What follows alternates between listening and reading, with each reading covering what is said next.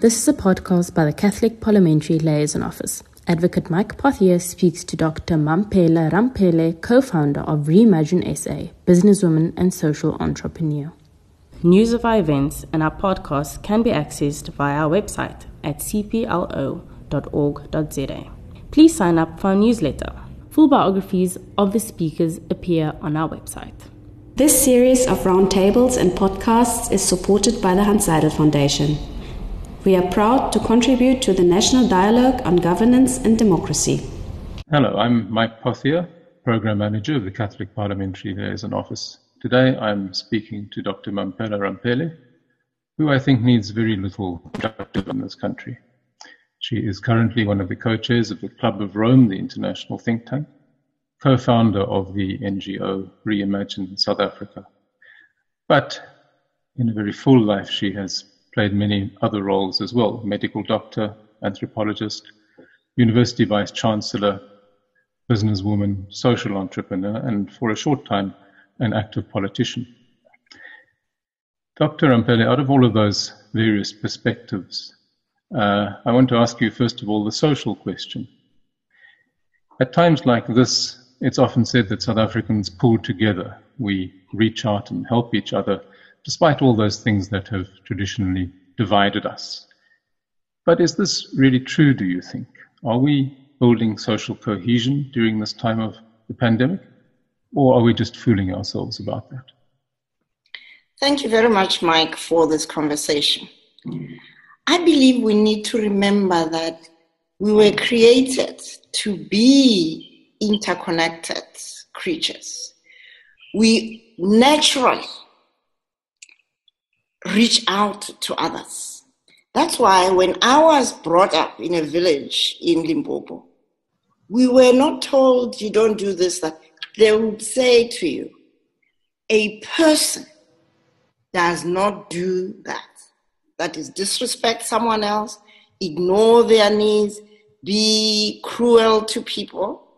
So the natural definition of being human is to be a connected being, connected to others and connected to the life-giving earth on which we have the privilege to be placed and the responsibility to make sure that we enhance those connectedness, because that's what keeps us human.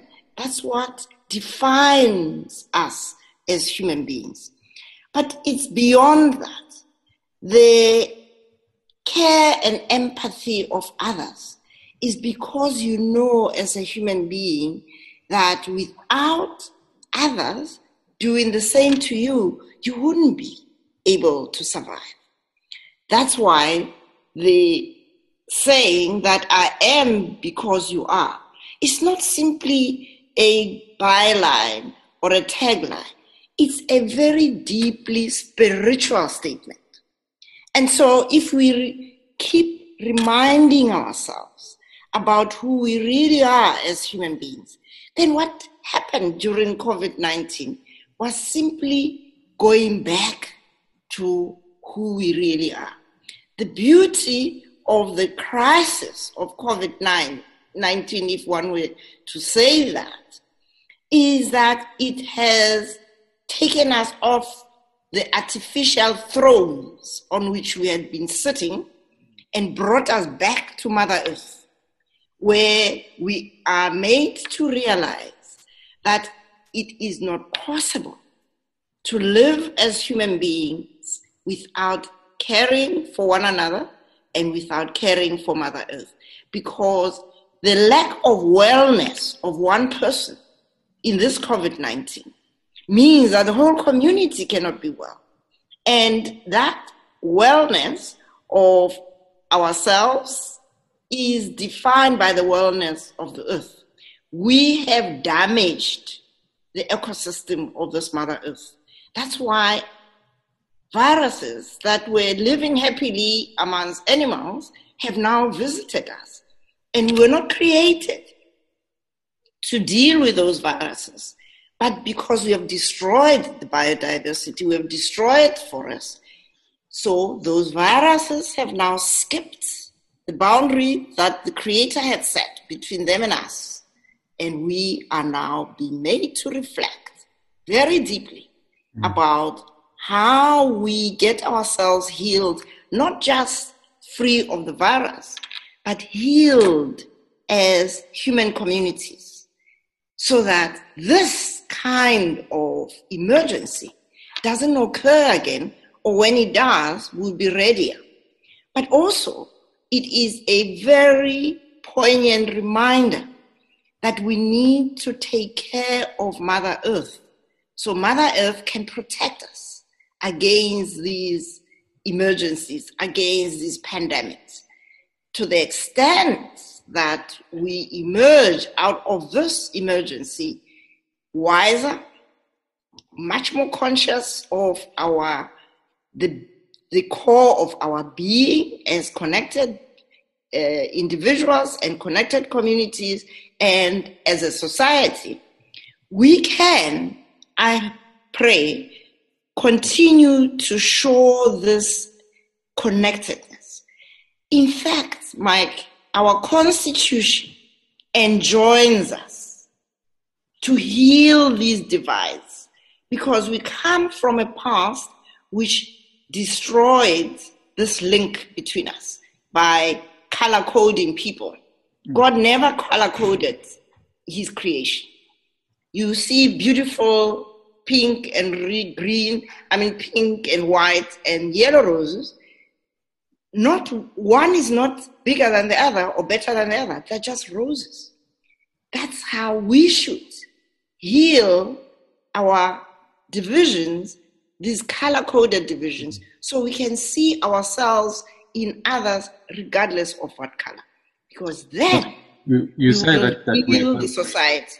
We have this opportunity in a time of crisis like this, as you say. The beauty of COVID-19, which is an interesting way of putting it, is that it presents us with this kind of opportunity.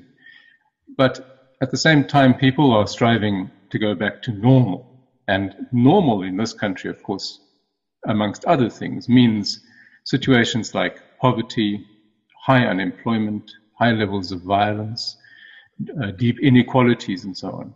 Are we going to be able, in your opinion, to carry through the lessons that we're learning through this pandemic and use them then to tackle those longer-term, more structural problems in our society? I'm encouraged by President Ramaphosa, particularly in his Freedom Day speech, when he said, freedom for some is freedom for none. And that freedom, as we know, you cannot be free if you don't have your dignity, your basic rights, and your ability to make choices about how you make a livelihood in a sustainable way so you can sustain not just yourself, but your dignity. Now, one of the lessons of this COVID-19 is that our great divisions, our great inequalities as a society that are part inheritance, but part designed actively by a post-apartheid government that has ignored the rights of 80% of South Africa's people. We are now shocked that the hotspots of COVID-19 are now going into the townships and the shacks and the slums, and we're scared. We better be scared, because we have created unsustainable conditions for the majority of South Africans. You cannot have a society where 40% of the people are living with solid 6% of the national income, 40%, 6% of the national income. And you have 1% of the population that has got 60% of the national income. It's unheard of that you can have a sustainable human community with that level of inequality. So there is no going back to normal. We need to create a new normal as South Africans. And that new normal is what's defined in our constitution, that we will heal not just the emotional divisions, but the socioeconomic divisions, so that people can have freedom, having a meaning in their lives. Imagine those young people in Diepsloot, in Langa. Now there is remote learning that my grandson can do quite comfortably. They have no Wi-Fi connection. They have no phones. They have no laptops. They have no iPads. And yet, our government knew that. I get really ashamed when I hear our leaders say they are shocked that 440,000 households in the Eastern Cape live below the poverty line. Why are they shocked? Yeah. This is so obvious, which is why people are flocking into the slums around our cities. So this is an opportunity for us to not go back to normal, but to restructure, rebuild our society into a society where every human being has got his or her rights and responsibilities clearly respected, but also enabled to assume those responsibilities. When you see people fighting over food parcels, you know your society is in trouble. Yeah. We need to enable people to grow their own food. People who live in those villages in the Eastern Cape. Eastern Cape has got some of the best soils in this country. But our land reform and land restitution programs have been captured by public servants who are abusing the recapitalization monies and denying the rights of those people. And so people cannot, in fact, go back to growing food as the people of Xolobeni in Emampondweni are doing. And to do that, they had to fight to keep their land, to avoid the mining of the dunes that will destroy the ecosystem in that part of the world. So we have to recommit as a society to rebuild our nation and our socioeconomic system into one that promotes well-being of everyone and well-being of our ecosystem. Just to move the conversation onto the immediate situation, at a time like this, a government, any government, but talking about our one, needs to find that very delicate balance between the restrictions and the limitations that are necessary in order to help contain the spread of the virus, that on the one hand, and on the other hand, the right of people to live their lives as freely and normally as possible, including the right and the need to go and earn a living. So we're talking about the lockdown and the conditions and the length of time of the lockdown. Do you think that up to now the government has managed to strike that balance correctly? No, our government should be given credit for acting decisively and for the first time to work as a team. Because before that, our government always, ministers were doing their own thing because it was about them and not about the society they serve. What we have as a problem is the culture within our government. Our government doesn't have a culture of serving the people, of being servant leaders, which is why you see police kicking and killing people instead of saying, sorry, mama, you can't be here in the streets. You've got to be inside because it's all for the benefit of all of us. There's no need to use violence.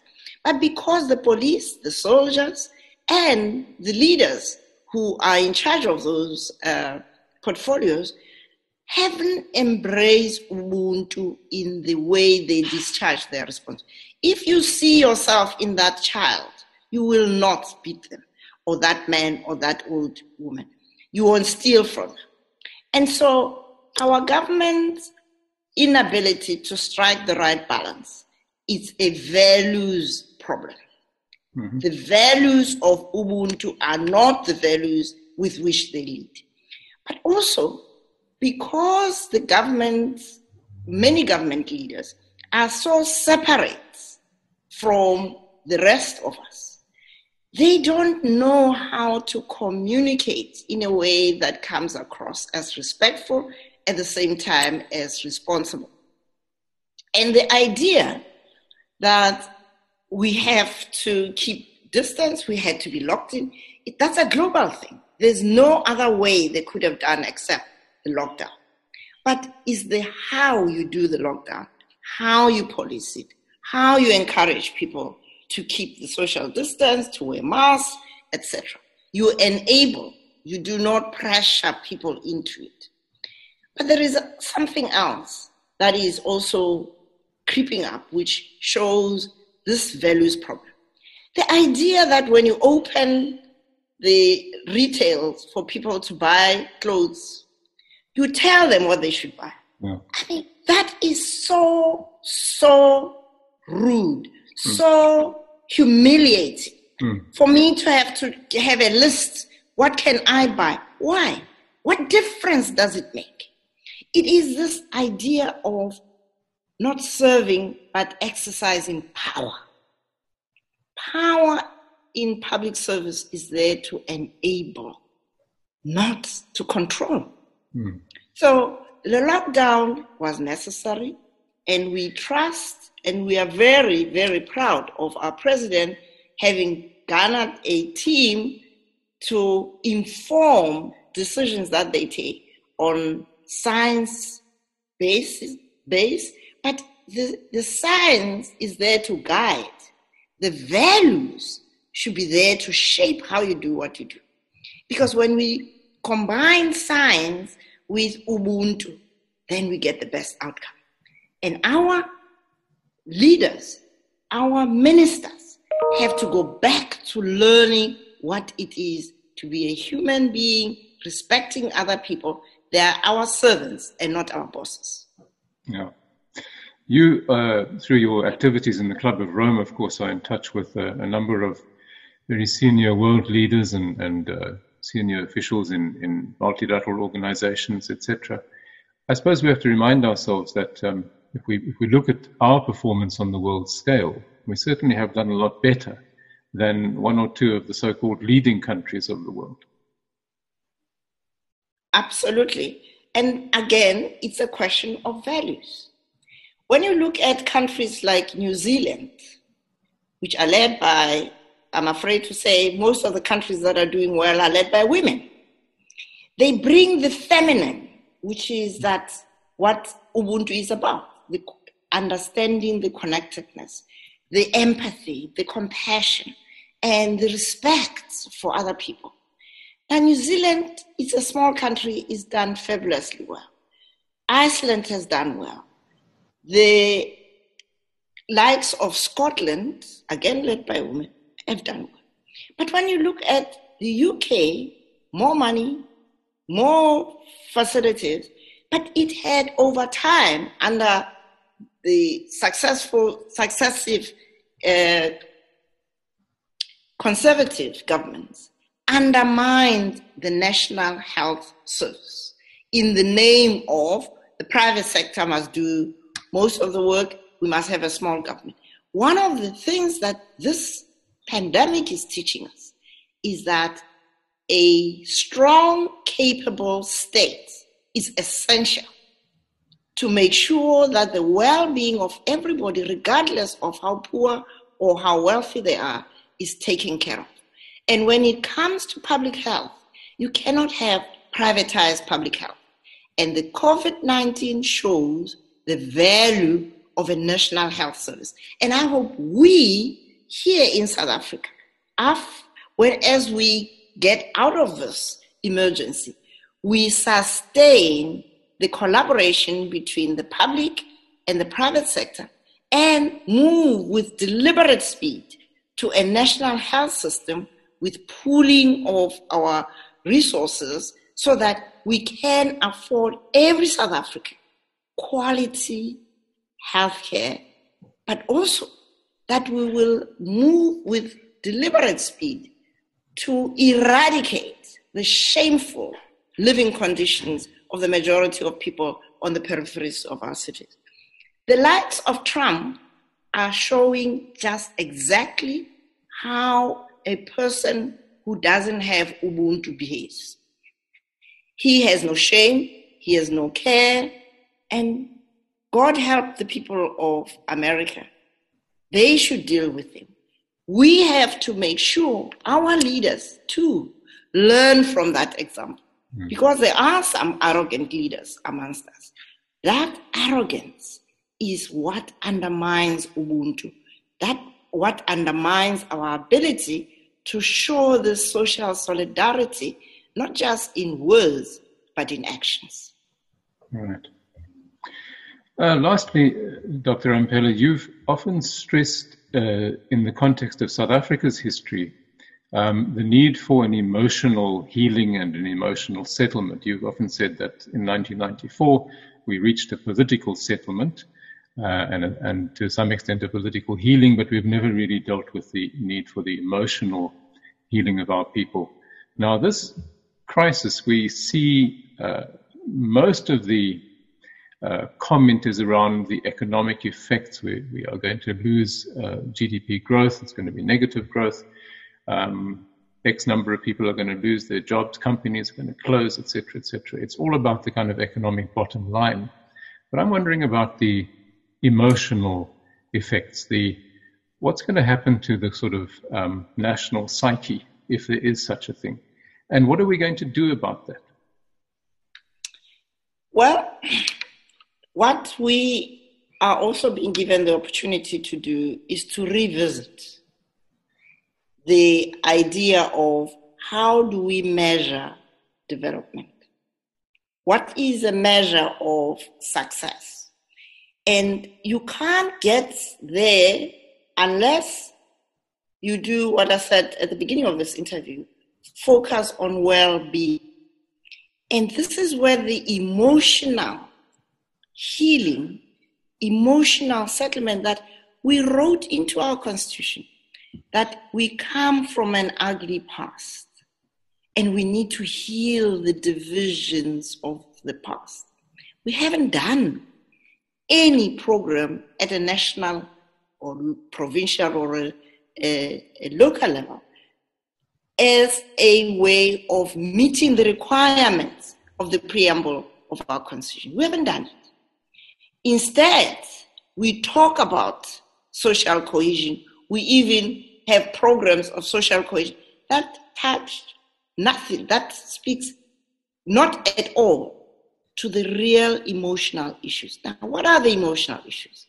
When you grow up with generations upon generations of people being told that they are less than other human beings because of the color of their skins, that thing wounds you so deeply. But on the other hand, those who grew up being told because of the color of their skins, they're superior, they get the shock of their lives when someone else is better than them.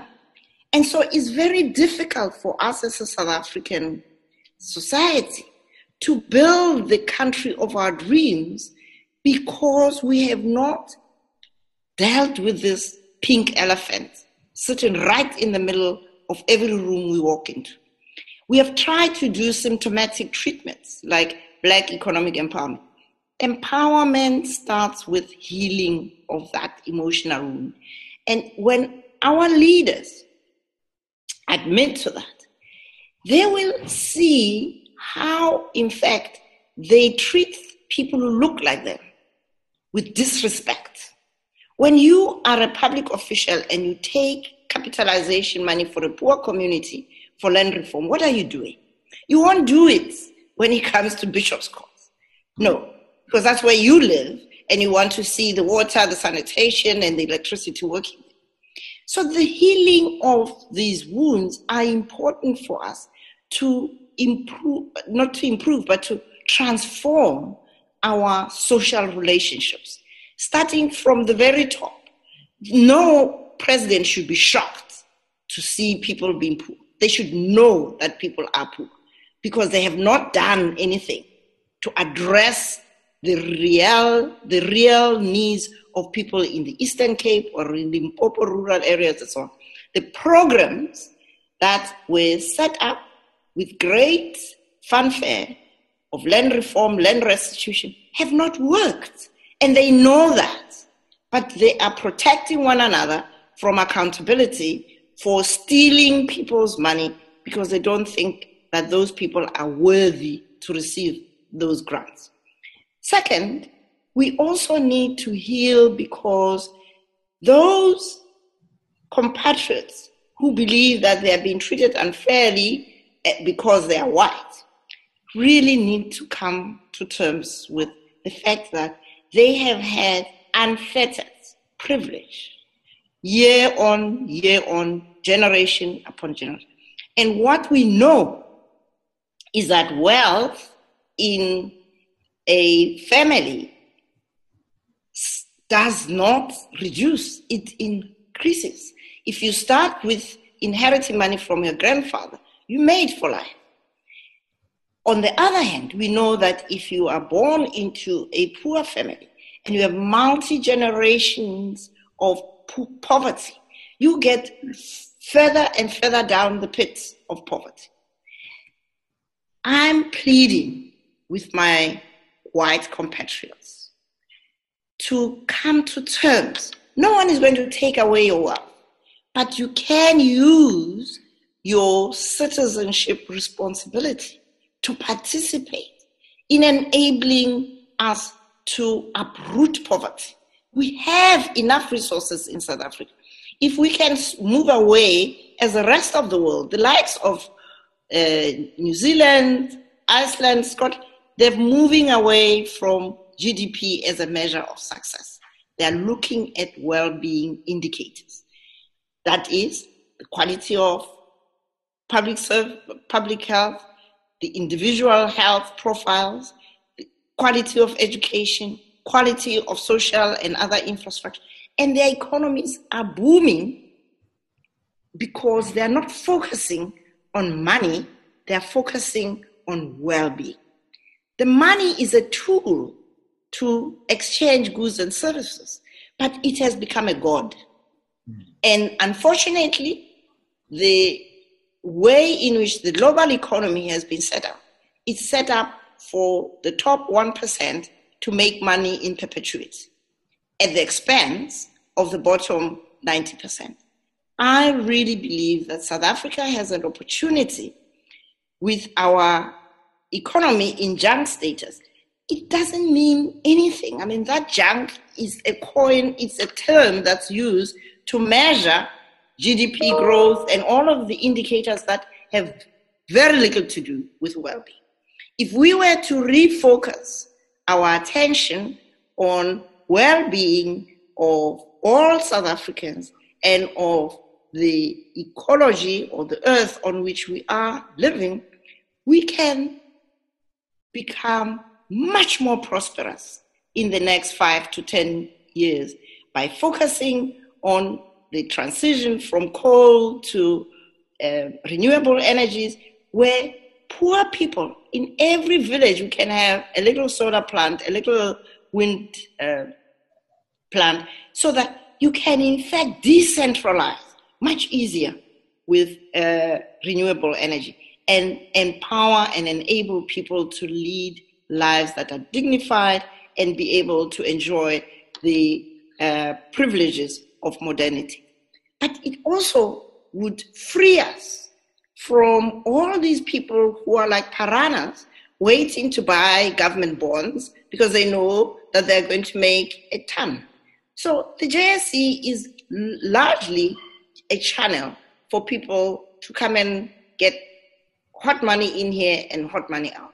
We need to focus much more on community-based, the district model that they're talking about. It shouldn't just be a district model to serve a global focused economy. It should be a district model to focus on well-being district by district, village by village, and food security, well-being, great schools, great clinics, great roads, and other infrastructure for people. That's real wealth. And that is possible for us to achieve in the next 5 to 10 years if we put our mind to it. Well, that's an uplifting and an inspirational note, I think, on which to end the interview. Dr. Ramphele, thank you very much for your time. Thank you very much, Mike.